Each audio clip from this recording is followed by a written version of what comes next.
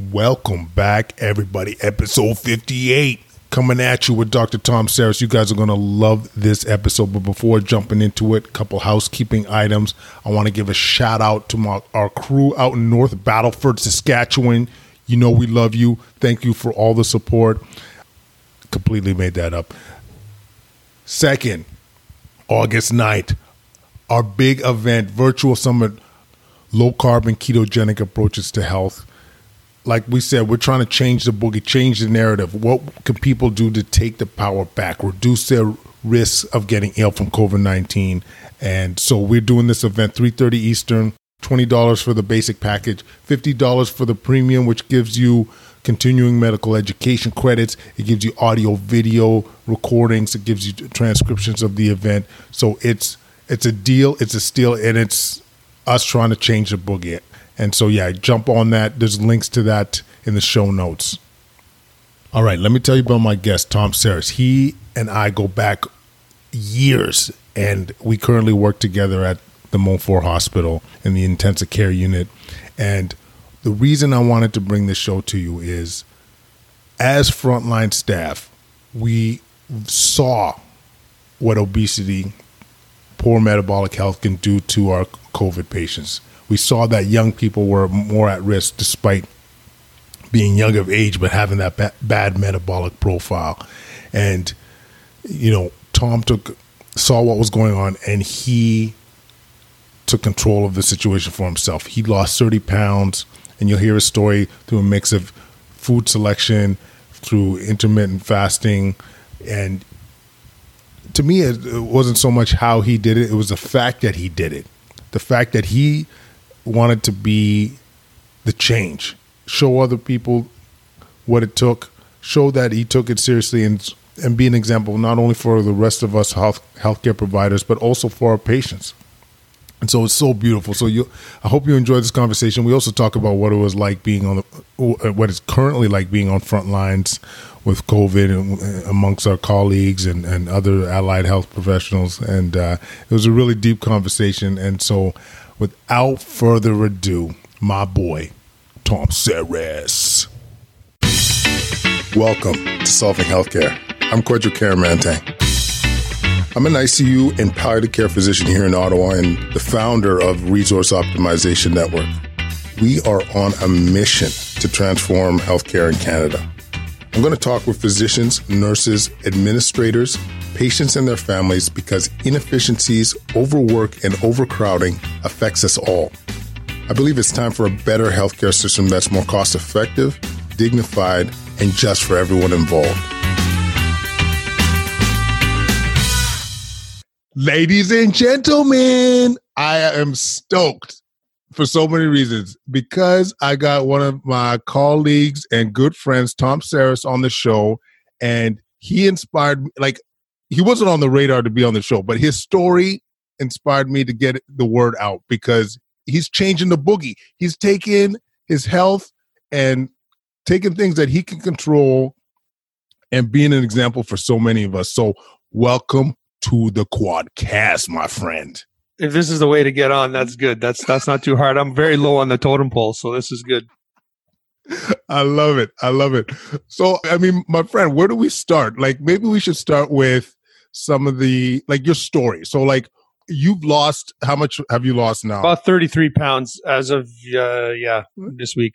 I love it. I love it. And let's just start like straight up. What inspired you, or what's the reason why you started to push towards this weight loss? So, you know, a lot of people want to lose weight, obviously for health reasons, right? And then I guess we've seen a lot of patients, right? And each one has their own little kind of story or something that motivates them. And so, I'm 45 years old, 44 at the time. I remember COVID was kind of hitting the airways kind of around January, February, right?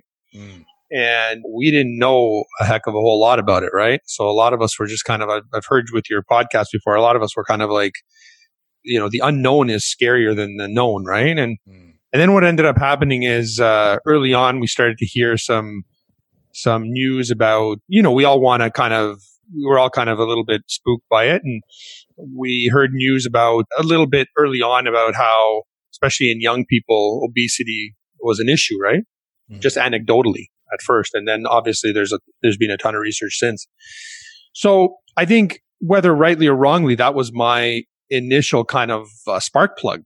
And then what ended up happening was I just kind of said, all right, you know what? I've been living kind of this fast-paced lifestyle in the hospital, basically, just working, being a dad. I have 3 kids, driving to hockey practice, driving to, softball practice and baseball and stuff like that. And then at the end of the day, I just kind of said, okay, wait a second. There's certain things I cannot control, but there are certain things that I can control. And then there's just empowerment to just say, if you have enough of a reason, you just look around and you just see your kids and a whole bunch of things. And I understand the risk profile. I'm low risk, but at the same token, I thought, okay, this is a good opportunity to kind of take my health and switch it up a gear. That was the main driver. And then there's secondary drivers, obviously. Absolutely. And let me echo too, buddy, like how fearful things were with the unknowns, eh? Like when this is the thing, like we saw, like you and I had many a conversation, like we saw, patients, like not giving up too much information here, but our age, that got sick and really sick. Yeah. And it was clear though that they had risk factors that we talked about, whether obesity, whether it's hypertensive, whether it's type 2 diabetes, but still, like when it's somebody that, is roughly your age, that can be quite intimidating. Well, and we've talked about it to a certain extent, right? Like, I mean, it's amazing as ICU docs, right? Like we need this veneer of kind of like impenetrability, so to speak, right? Or else we can't do our job, right? You can't go into every single, environment and you can empathize, right? Mm-hmm. But if it breaks you down every single time that you walk into a room, you lose objectivity, you lose effectiveness, right? Mm-hmm. But there's no question, we can see, you pick the disease, 100 of them in the ICU, but then when one of your colleagues has the same thing, or anything breaks down that psychological barrier that you've put up. And when we saw that, I saw that with H1N1, unfortunately, that also, that had a significant effect on people. At that time, I was in my 30s and I saw, a few, definitely people intubated in that age group. And I think when we first see some people our age, right, it kind of hits home a little bit, right? It's kind of like, whoa, and our brains aren't wired for statistics, right? Mm-hmm. Our brains are wired for like anecdotes and stories. And so we look at that and then all of a sudden we go, oh, wait a second. And it kind of feel that knot in your stomach a little bit more or a lot more, I should say, than a lot of the other patients you really care about because you relate on a deep personal level. Yeah, no, exactly. And just to, I was still training during H1N1. And the one thing I would say that was more, I was a lot more fearful of H1N1 than I am of COVID-19. And because it seemed a lot more random, in my opinion. Like when you saw someone in their mid-20s on extreme versions of life support on ECMO, that's crazy. When you see some guy that's perfectly healthy die from H1N1, like your mind gets blown, and once again, we're going to see those cases with COVID-19 as well. But I think once again, there would seem to be a little bit more of a predictability in this virus. No question. This is different, but there is a predictability. I was looking at, I worked through H1N1 and I actually contracted H1N1. Amongst other diseases. Yeah, exactly. No one's recording. No one. What? All of a sudden, public health is calling me. Wait, through the door. My phone just rang 3 times. Public health. It's the app. No. I was married and happily. Julie's upstairs at work right now. So it's, here's the thing. The reality is that, I think it was from an intubation actually, because we've come a long way. I remember the time, and I hope I'm not mistaken, through just memory, but I remember the time going through my fellowship and being in ICU and treating patients with atypical pneumonias and not running viral like PCR on them. And literally just kind of going, I remember that day and just kind of going, okay, well, bacteria, antibacterials aren't working. And I think the H1N1 brought the whole concept of a non-bacterial pneumonia. Mm-hmm. And so we weren't as prepared, right? Like I remember intubating somebody with like definitely not the same, with H1N1. It was somebody who I think had come down from the ward. I was locuming somewhere and then just kind of crashing. And, my instinct was to protect them before myself. And, 3 or 4 days later, I'm driving home with muscle aches. And, 2 days after that, I can't even open up a jam, bottle because I've got so much myalgias, but it was fine. We got over that. But this one definitely has a different flavor societally, right? Yeah. But I do echo what you're saying. There's no question, like seeing, there's different age groups and different demographics. Like I remember the thing for me was pregnancy in H1N1. Oh yeah. I totally, I forgot about that. That was so scary. And we're not seeing I forgot about that. Yeah. Maybe I took that out of my mind grips because of just how PTSD that driving. Oh my God. Was. Yeah. That was, we did see some pretty scary cases with pregnant females, but wow. I mean, so it comes back to, yes, there's a predictability, more of a predictability. And it also said, we got to talking about controlling what you can control. So you decided this was enough of a push amongst other things to start losing weight. And maybe we could talk about how you did it, because I also want to talk about what we should be pushing to the public as well. But let's start with your story. Like, what did you use or methods you used to achieve your goals? A mask.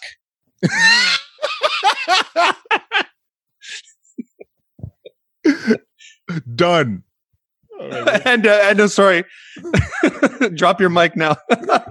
Okay, no. So yeah, no. Quite honestly, so what did I do? So I think a little primer here. I think that each one of us uses, food as a crutch to some extent in a different way, right? Mm. When I have like night calls and when I have, particularly, challenging days in the ICU, I come home and it's almost kind of like I've earned my debt and can start, eating a dinner and then eating another dinner and then a kind of half dinner right before I went to bed, right? So I think there's a huge psychological component, right? And I think for the most part, a lot of people kind of like pick a diet or pick an approach, right? I think my take is I had to look at what was important for me and what I thought my weaknesses were with regards to food. Like I know it sounds kind of corny, but my relationship with food, right? Mm-hmm. And what I came up with was after dinner was rather than occupy myself with exercise or other things like, I hang out with my children a lot and stuff like that. But I always had this period of weakness right before bed where I must have eaten every day, like 800 or 1500 calories, just like another meal. Right. Mm-hmm. And then slowly that kind of added on. So what I decided to do was basically just a little bit of everything. But one of the things, no question, I kind of gotten back to kind of a little bit more evolutionary times where we didn't have a fridge at our disposals in a pantry, right? Like anytime, like it's almost kind of like every time you have a small weakness and you want to comfort yourself, there's a fridge right there. You can like that, we didn't have to do that. You didn't have the option of doing that, hundreds of years ago, right? Like, so I think that to me anyways, if we look at it psychologically, that's the key. And so, with whole intermittent fasting, I don't particularly claim to kind of do this 16-hour and 8 hours like perfectly, or I don't kind of espouse any particular kind of 100%. I take a little bit of everything, right? It's a more of a nuanced approach. And so I try to stop eating after dinner, and I'm probably 80% successful at that. And that's what's made the huge difference. So if I eat dinner at 6 o'clock and what have you, then I won't eat again until, when I wake up and, 6:30, get ready for work. I'll probably eat around 7:15. So, that gives my body 13 hours, 14 hours of kind of, I guess you could call it intermittent fasting. Whereas before, it was literally the minute before my head hit the pillow, I was snacking on something. And then the minute I got up after my shower, I was snacking, I was eating breakfast, And so I think that I actually had a lot to do with it. At first, it felt a little bit uncomfortable, maybe for the first 2 weeks. And then I don't know what happens metabolically to you. I'm not, I mean, I do have a biochem and a psychology degree, but I don't remember the Krebs cycle and all that stuff to any extent to give you an educated answer, but it just became easy. Mm-hmm. I don't know if a lot of people that, it just, like, and sometimes, on the weekends, I'll push it to, 16 hours and I have absolutely no problem. It's not like I'm starving, and it's not like in fact, I'm eating probably 8 or 10 servings of fruits and vegetables and, low glycemic index foods. And I also eat, fish, meat. I mean, my metabolic profile, so to speak, or what goes in my body right now is a lot better than 6 months ago for sure. Yeah, I mean, I think you bring up a lot of really good points. So one is, I want to fully bring up or commend, like, there should be a not one size fits all. Like, it should be nuance to that individual, right? So what will work for you? And like, I'm a big believer of Pareto's 80-20 principle, like what's going to give you the biggest bang for your buck. And I think you were analytical with this. Like, you told yourself, like, you eat a lot after supper. And, whether, I mean, we could go into the theories on the timing of what you eat, like later in the night, to whether that has some impact on weight loss or your metabolic profile. But I think the key thing, though, is knowing that eating later in the day or snacking, what have you, was something that could, with adjustment, could have some positive impact, right? Yeah. And so, so like, and then, I'm a big fan of intermittent fasting for people because I think it's sustainable. Whether you do 12 hours, whether you do 14, whether you do 16, like whatever. The point is that you're restricting the time that you're eating, which I think automatically limits your calories, limits the amount of snacking you do. But, there's also a lot of components on what you're eating. Are you eating a lot of processed food, refined carbs, and all these things? But the key thing, though, what I liked what you're saying is like you've kind of found what was your kryptonite. Yeah. And adjusted it accordingly. And you're continuing to get results from it. I guess I really wanted to commend you for, taking the power back, and also letting people know, like, part of the reason I want you on the show too is, like, should we be preaching this more? Like, yes. You know what I mean? Like, why aren't we selling the Kool-Aid or whatever the expression is, or the pudding pops, or isn't this crazy? Okay. So, both you and I have had a lot of experience taking care of, unfortunately, the sickest patients who've unfortunately developed COVID. Okay. Who contracted COVID. And so we don't have a flavor of, I think, perhaps the hospitalized patients who do well and so forth, and those patients who are minimally symptomatic or at home. But there's no question anecdotally right away, right?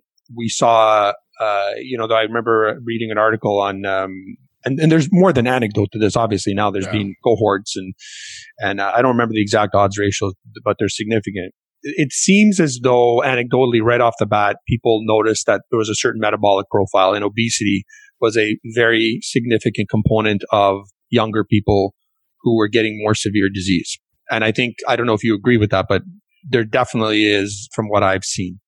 So, and that may not bear out with higher age groups, because, different statistics take over there, but definitely with younger age groups. So what I would say with that is the public messaging, I think, has been great, but I think we're in a society where people look at pharmaceutical corrections to a lot of different things, which are 100%. I mean, that's how we cure a lot of people with a lot of diseases.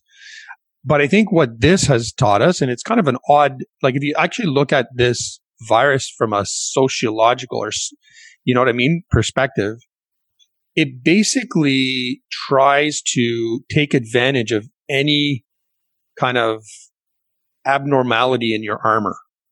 You know what I mean? Like, it's almost kind of like, and when I mean abnormality, I mean it as like something, for example, like, if the normative thing is to have a BMI of 25, for example, and you have a BMI like I had of 33, okay, it takes advantage of that, right? If you have a frailty index that's higher as an elderly individual, it takes advantage of that. Mm-hmm. If you have diabetes that's not well controlled, type 2 diabetes that's not well controlled, or hypertension that's been long lasting for a long period of time, and we can get into, concentric left ventricular hypertrophy and yada, yada, yada from that. But just to stick to the most important stuff, it'll take advantage of that. Whereas you said with H1N1, yes, it's true that, flus take advantage of people in the context of any metabolic weaknesses or any physiological weakness from that perspective. But I haven't seen it to this degree in anything else, like even sepsis. I haven't seen it to this degree. Mm-hmm. And so then my answer would be, well, what are we waiting for? So if you look at the major predictors of severe disease, you look at, okay, so let's go through them. So hypertension, cardiovascular disease, you can include stroke or, vascular disease in there. Type 2 diabetes, which CDC is a high risk, and CDC kind of says, well, type 1 diabetes is a moderate risk, but things that you can control, type 2 diabetes, hypertension, obesity, right? And there's no question that many people believe obesity is a high risk factor. So a lot of people walking out there who are, 35, 45, who think they're, completely immune to this, but have a BMI of 35. And what's become normative for us is to walk around in certain societies and look at BMIs of 33 and 35 and think that that's normative because probably 30 to 40% of our population have a BMI above 30, right? So what I would say is instead of waiting for a vaccine, and which I'm not a pessimist about that, but other than waiting for remdesivir, other than waiting for, a dexamethasone and things like that, that we use in those patients that need it, I would just say, just think about what you can prevent. It's almost kind of like the lung cancer analogy with regards to smoking, right? Mm-hmm.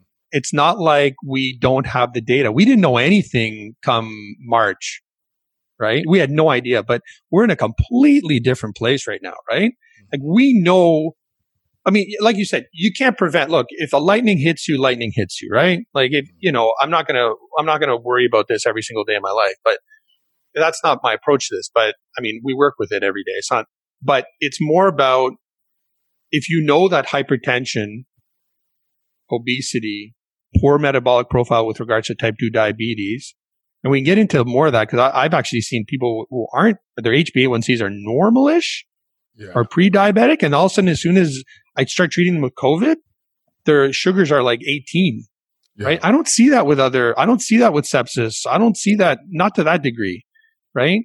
And so I'm starting to read up about that too. There's something about being metabolically unhealthy that the virus likes and makes it harder. So if you can decrease what's the best way to decrease your hypertension naturally? Obviously there's many people who require medications, of course, but anybody will tell you, you lose 30 or 40 pounds, your blood pressure in most circumstances will come down, right? Right. Your ability to control your glucose intolerance will come down, no question, for most people.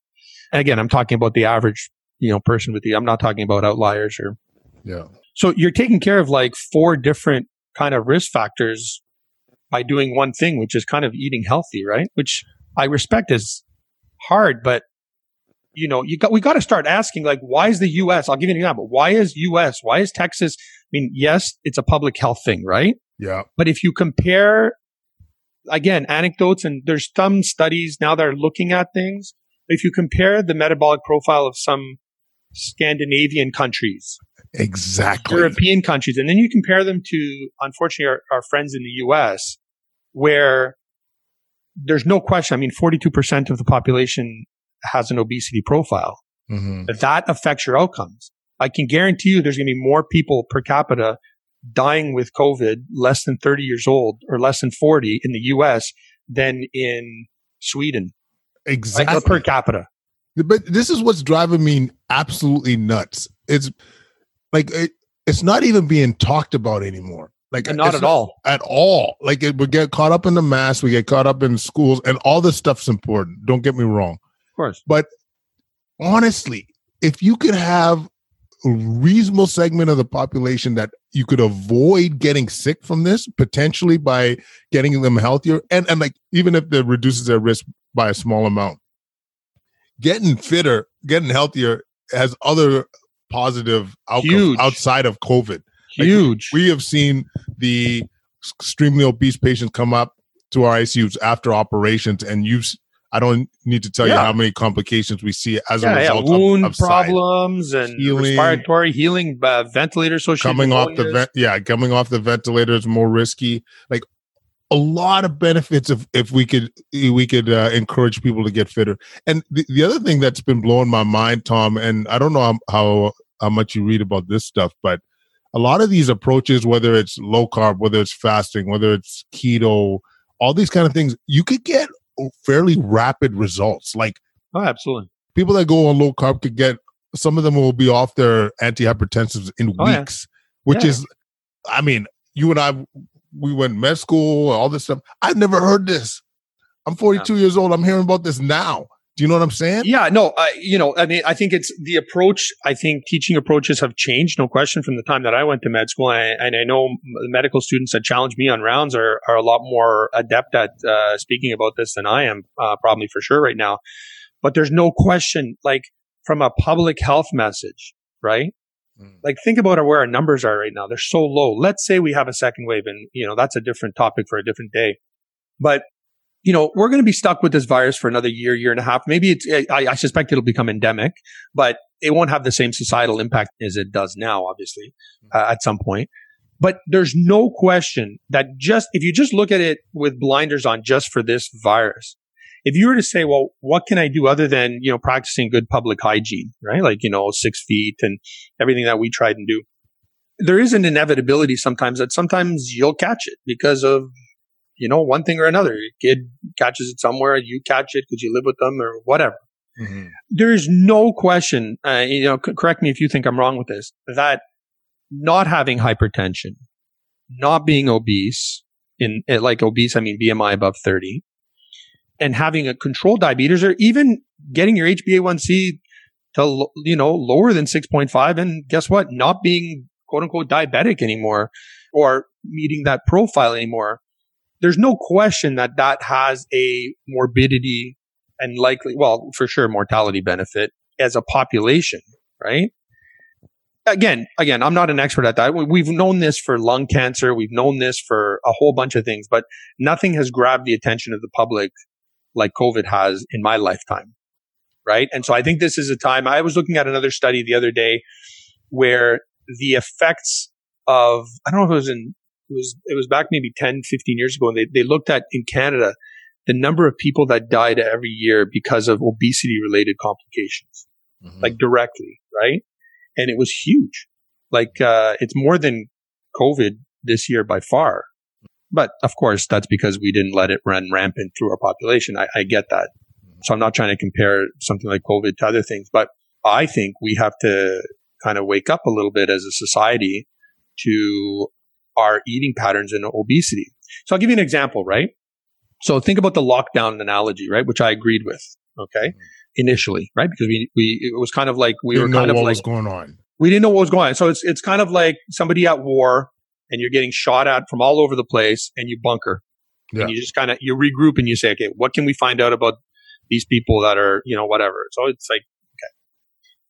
So if you look at that analogy, it's very interesting that we've known about the causes of obesity, right? For like eons. Yeah. Right. And even if it cost like lives and lives and lives and shattered families and in so many respects, our approach was never, okay, let's go and shut down restaurants and whatever, right? It's an interesting, right? Because people have just come to accept it. Right. Right. We've come to accept, if you were put into a time capsule and you went back to the 1970s and you saw me 6 months ago, you would think, wow, like this gentleman is likely not healthy. Mm-hmm. But if you put me 6 months ago into our society right now, it would be kind of acceptable, right? Yeah. So we've become complacent to it and just accepted it, right? Mm-hmm. It's okay to just have a beer gut. Mm-hmm. But actually, you know what? Like we've seen a lot of people get hurt by that, through heart attacks, through MIs, through cardiovascular disease. And so anyways, this is broader than COVID, obviously. And I haven't won this personal battle. I've only been 6 months into it and so far winning it. but we'll see where it goes from there. But yeah, you're right. I think there's a huge public message to put out there. Yeah. And there's a lot, I mean, even in your personal story, there's a lot of components to what you could emphasize. Like I still, like we're talking about nutrition, diet, and different approaches. I also am a big, believer of fitness, exercise, like, Sure. Just, something as simple as after your supper, family go to a family walk with the dog, get the blood flowing, like just simple things, right? Like, but I do realize that could appear to be a daunting task for public health. There's also like the part that I haven't talked much about is, and you alluded to it, like the behavioral science part, like the relationship with food with a lot of people. That's not in my wheelhouse at all. I don't even know what to say about that. But I think, empowering people, knowing, someone like yourself, a physician that saw what was going on, he was able to do it. Other people that were in similar situations were able to do it. More testimonials, because as you mentioned, people don't really care and think about evidence. They want to see the story. They want to. Yeah. Well, look at one of the biggest examples is Boris Johnson, right? So the UK. Yeah. Well, so when he came out of hospital, whether or not it was his ICU physician, he said, that's what he said on media, that he weighed a certain amount of stones, which I have 15. I think it's 15 pounds or 15 kilos per stone. I think it's something like that. But he was a certain number of stones, and then he said his BMI was 36. So this is Boris Johnson actually saying this. And he came out from that, and the story goes, at least the way I've read it in media, it was that his ICU physician actually spoke to him and said, he thinks that one of the reasons he got that bad was his obesity.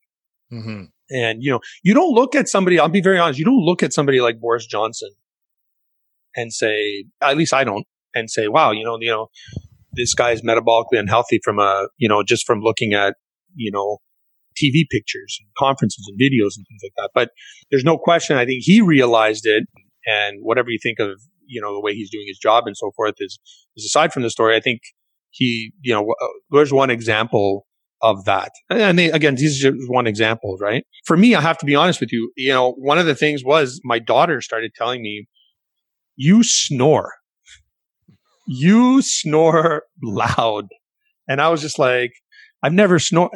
But, quite seriously, like she said, Daddy, you snore.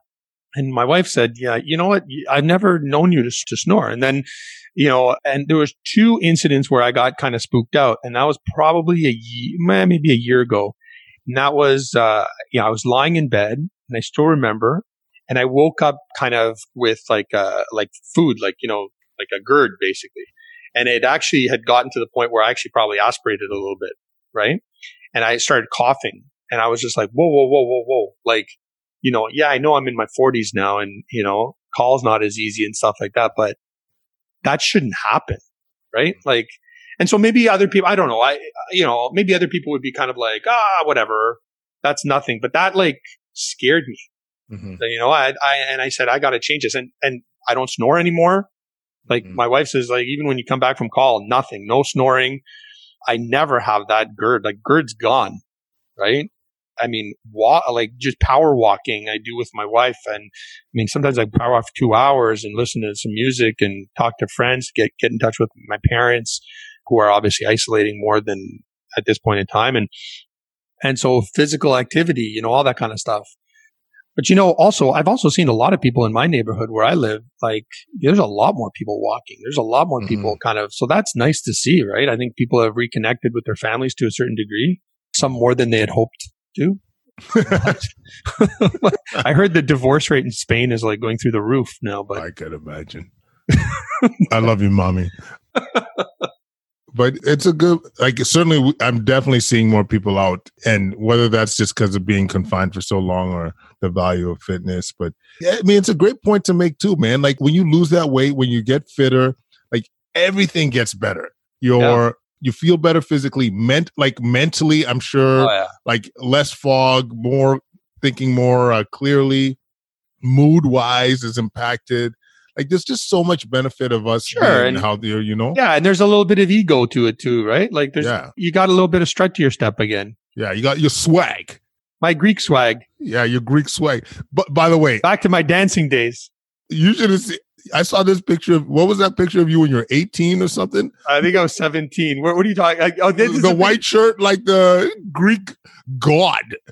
Like, what the hell, man? I'm like, I started to like put my hands on the screen when I saw that picture. I was like, oh, Psarras. So, okay. Now that you're bringing this up, you want to talk about motivation? Okay, listen to this. This happened sometime in the last 3 years. This is what happened. Okay. Was I took over the ICU from you. Okay. I was taking care of this patient who had just been extubated, and her family was there, and her family member was probably, I would say, somewhere in their 30s, I'd have to guess. And I walked into the room, and the family member, she said, "You're not Dr. K?" And I go, no. And then she goes, too bad. And then I was like, I became this small, and I took care of the patient, and we kind of had a fun chat. And then she says to me, "Don't get me wrong." She goes, "Don't get me wrong." No, she said a few things, but you're no Dr. K. So I was on a personal mission to at least get to 50% like Dr. K. I might not have your pipes, but dare say my hair's a little bit, maybe. Yeah. You'll take any win after that. You take all of it. Hairline. Look, man, this is still haunted. I have dreams about that encounter. I totally forgot about that. Oh my God. Yeah. Can you imagine how I felt then? I was just like, she was talking about the skills. Like, yeah, I know. Nothing to do with nothing. Prettiness. Oh my God, TP. Oh man. That I totally forgot about that. So that was an extra spark to lose weight. Absolutely. And what do you think our role is, like, as clinicians? Like, do you think we should be verbalizing this? Like, I like that. I didn't know that about Boris Johnson's ICU doc. Like, yeah, that's what Boris Johnson said. Yeah. Yeah. Like, I mean, you know us, like, we're typically not all about the prevention side of things. Like, we're really, in general, medicine. Our society's not a preventative society. No, but even at our level, like in hospital, like, it's a lot. We don't talk much about it. We're rescuists. But do you see us? Like, I'm just, I'm always about taking the power back, not waiting for somebody else to take the lead on stuff. Like, I'm just questioning out loud, like, whether we should be more proactive and more vocal about some of these concerns. Like, or you think it's kind of like deaf ears kind of thing? Well, it's not, I think everyone's struggling with their own kind of like, so this I can talk about I think this can go into this part of the conversation, go into some interesting places I think are important. So what is our role as physicians, right? Like, and I've struggled with this during COVID. Like, you've created I'm going to plug, you've created an incredible platform, and you've done an amazing amount of public education, basically, and used your skills, or perhaps any kind of like, I read some articles about how you and your family are dealing with this that are being public, which I think we've incorporated as a family too. And I've learned from you.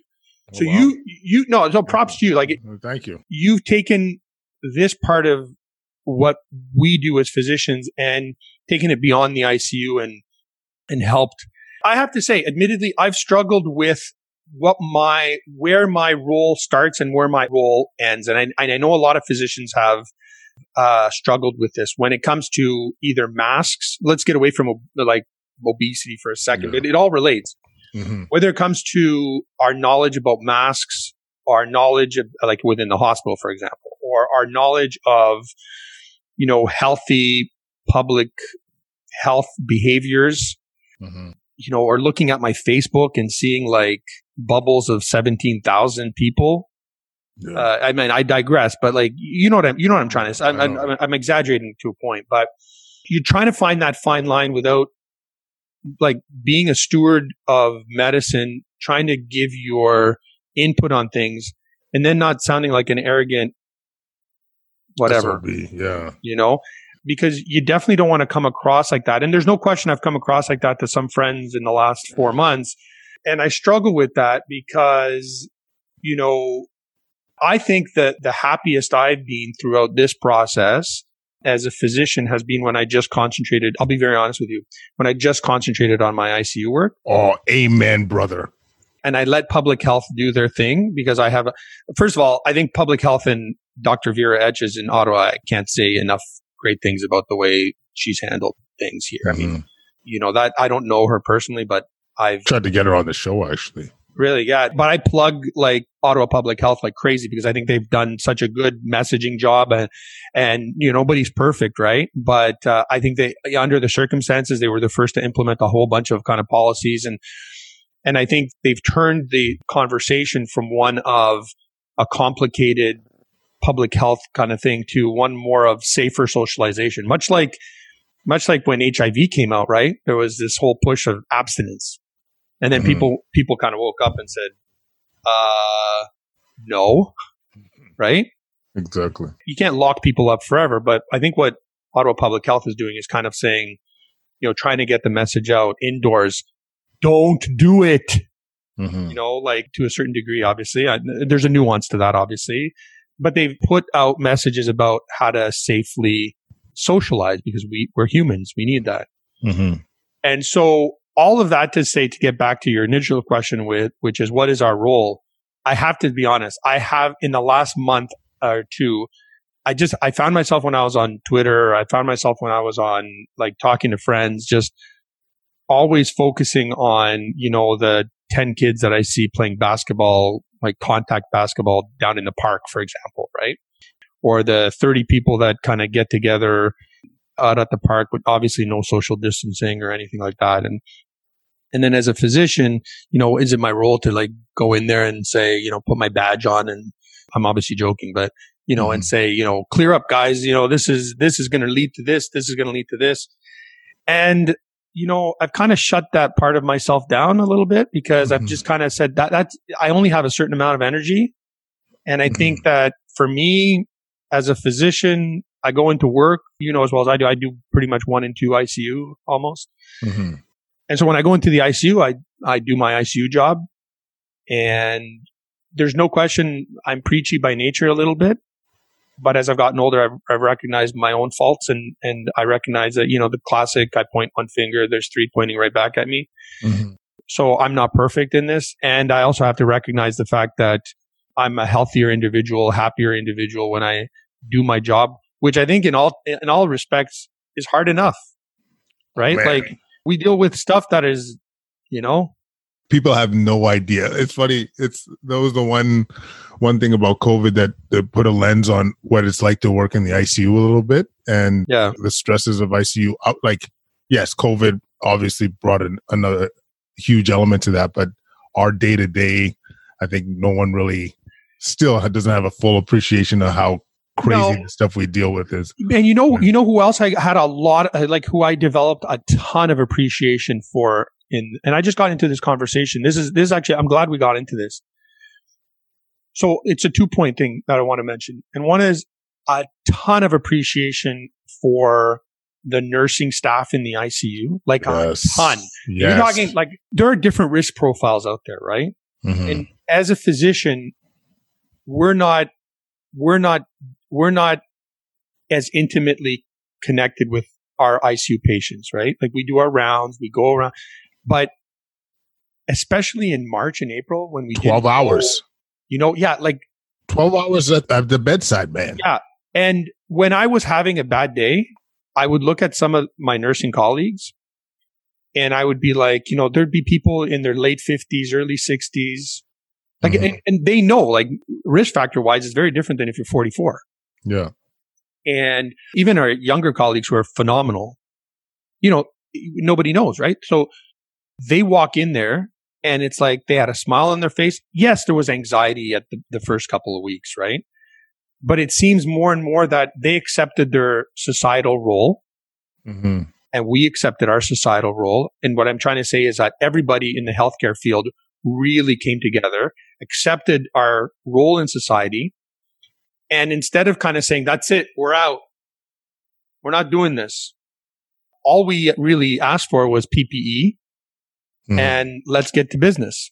We have a role to play. I even had this uncomfortable conversation with my daughter. I remember we were walking one day and she's 13 years old and she's smart enough to, and this was probably one of the most uncomfortable conversations I had with her. And I said, because at that time we didn't know age data and this, like we were just starting to get things from Italy and China and stuff like that. And I said to her, would you want daddy? I straight up, I still remember exactly where we were. We were just walking down the street about 200 meters from here. And it just clicked in my mind. I have to have this conversation with my daughter.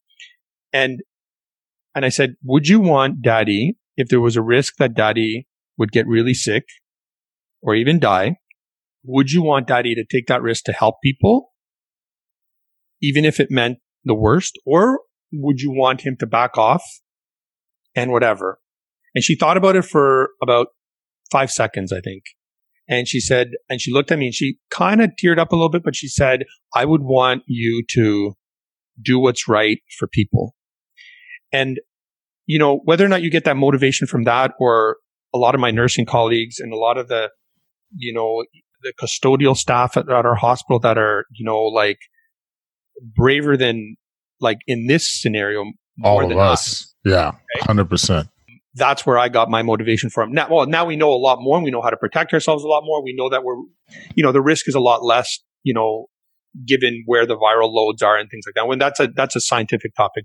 But I think that, as a society, we each have to, and this goes now onto another thing, which is teaching. And also, you're starting to see certain anxieties in different professions now that are going to be potentially exposed a lot more than in their normal day-to-day lives that they can protect themselves from to a certain degree, right? But I think the message in that also has to be, nothing's 100% safe, but we try to make it as safe as possible. But we each have our role to play in society, and we each have to try and live with this as best as we can, or else society doesn't function well. And this goes even to sports teams, by the way, right? When the NHL, we're talking about, like, I don't want to get too off topic, but I hope I'm not getting off topic here. But when the NHL was talking about bubbling and the NBA, we won't talk about the MLB because I think their approach is it's not anyways. But there's a societal role to that, like, most of those guys are in their 20s. They're in a bubble. Statistically, as well as I do that it's not going to be a big deal for most of these guys, right? And I mean that with respect. I'm not trying to say that this is not a dangerous virus. If anybody understands it's a dangerous virus, trust me, it's us. But they have a lot of protections, and we have to talk about statistics in that. And they provide a social good. The fact that I can be motivated at night to watch with my kids a sport and get them interested and get my mind off whatever, that's important. So I guess what I'm trying to say is everybody has their role. Like, we're not, like, I see frontline heroes and stuff like that, but everybody has a role. Yeah, but I couldn't help to well up though when we think about the nursing staff. Can't forget about the respiratory therapists. Oh my God, the respiratory therapists are, oh my God, I have so much respect for them. And they know that. Absolutely. But the fact that everyone was like, and the PTs and OT, everybody. Yeah, everybody. Like, and just to be clear to those listening, like, by far the majority of people were like, we are going to step up. We are going to do what our society needs now. Because whether we got societal props or not, this was going to happen. This was innate in people. And this was such a beautiful movement. And you're going to think I'm crazy, but I was looking forward to going to work after dealing with some of this stuff. I'm like, that sense of community, that sense of like camaraderie, like we were part of a team that was doing some amazing stuff and truly amazing stuff.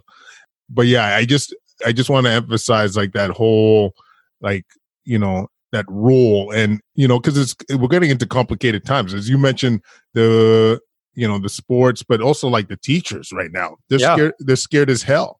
And what I want to say to any teachers listening now is that, we need you. This is, we had that fear, we had that anxiety, but with time, with exposure, with the idea of knowing that, the stuff that we're doing works to protect us. And even if we get exposed, there's safety measures in place, but ultimately society needs you. We need you.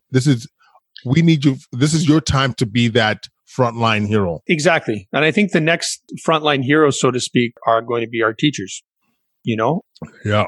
And I don't say that lightly. I mean, the best influences in my children's lives have been teachers, and I'm sending all of my children back to school. Same here. And I think there's we can do homeschooling and we can do private schooling, but we don't. That's our choice. And I know this is a complicated topic because obviously there's a lot of anxiety in the teaching profession, and rightly so to a certain degree. And I respect that because I felt that, right? And none of us are immune to potentially getting this at work, right? Mm-hmm. But I think we have to try and go to science as much as we can. I don't pretend to be an expert on, childhood transmissions because I think it's a smorgasbord of like different studies and things like that. But if we can keep our background community transmission level low, and, I have a friend who works in Texas and a very good friend of mine, actually one of my best friends, and that's a different consideration right now, right? Yeah, we're not Texas. We're not Texas, right? So I think in any discussion that we have to have, and if you want to get a good discussion, let me start talking about the Atlantic bubble. Bring it up. If we want to have a discussion about how to deal with COVID, we have to stop thinking about anecdotes. We have to start kind of looking at data. Right? And let epidemiologists discuss things, talk about things. And yes, when it comes to again, I don't speak for teachers and I don't speak for teachers, and coaches have been the absolute best influences in my children's lives. So I respect that. But I think, yes, of course, if there's a 65-year-old teacher who has, significant risk factors, absolutely. But I think, for the 35-year-old or 40-year-old teacher who's healthy otherwise, we have to put our risk and society's benefit amongst everything else. Because you have to remember, like, none of the nurses that I know, or the OTs or the PTs or the RTs, signed up for the army. No. Right? Like, this wasn't something where you go into the hospital and say, you know what, there is a possibility that I may get seriously ill at work. Like, you do that when you sign up to be a cop, right? Mm-hmm. Police officer. You do that when you sign up for the army. There's an understanding there, right?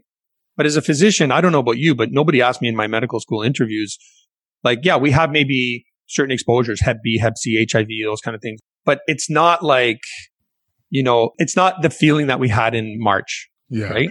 I do think we signed up for it to a certain extent, especially being ICU. I think that was a bit of obviously not to this extent, but I think we all knew that there's going to be high risk respiratory illnesses. You and I, depending on when you're training, I'd go through Ebola, SARS. Yep. So I think it's part of the game, but not to the extent where you think, you legit, like what you're seeing in Italy and so forth. Like, I don't think none of us thought. Well, we were scared. A lot of us were scared. Level. Absolutely. I don't know what we're going to do now. That's maybe another conversation that you're going to have through, and I've heard you speaking with Isaac and Suman about this with regards to teaching and things like that. But, they're our next frontline heroes, in my opinion, because I think that 100%. They're an integral part of our society. And I wish them the best to try to figure out what's comfortable in each of but there are so many good people on that front working. Yeah, as I said, I'll go back to it. Teachers, other than my wife and I, hopefully, as far as influence, teachers have been the number one influence on my children's lives. 100%. And they need that. So I don't know. I wish them the best to try to figure this out, and I'll support them in any way I can. But again, I think that's a societal thing where we have to kind of try to figure it out, especially with our background activity right now, which is low. Yeah. And I want to echo what Tom said. The teachers have been everything for our kids, and but they're the next heroes for real. Absolutely. Real, buddy. Listen, Tom, I think this has been a spectacular quadcast. I don't know about you. We covered a lot, and a lot that I think people will find helpful, whether it's the value of weight loss, staying metabolically sound, how to be safe during COVID, getting our kids back to school, the rigors of our job, but this has been an absolute slice, my friend. We always get into good conversations, you and I. It's true. Even if it's trying to get a muffin at the 20-minute lineup or the something. Absolutely. And I love it because it's always solution based. But yeah, no, I totally agree, my friend. Thank you so much for doing this and keep up the hustle, my friend. Yeah, I know. Keep doing what you're doing. You're making a big difference in people's lives, Claude. Thanks so much. All right. Cheers, man. Cheers. Quadcast Nation, tell me that wasn't tremendous. It's what we're talking about, changing the boogie, one step at a time. If you love the show, please leave comments at quadcast99@gmail.com. Follow us on Twitter, Instagram, YouTube at Quadcast. If we air this before August 9th, don't forget of our low-carb ketogenic conference that we're doing 3:30 August 30th Eastern Standard Time. It is sinister, and for those that are medical, you're getting continuing medical education credits. Leave a 5-star review and some love on iTunes or Spotify, wherever you listen. That helps with the visibility of the show. And once again, for us trying to change the boogie, we need the visibility, baby. Awesome. Thanks so much for listening. We're going to connect soon, and take care, guys.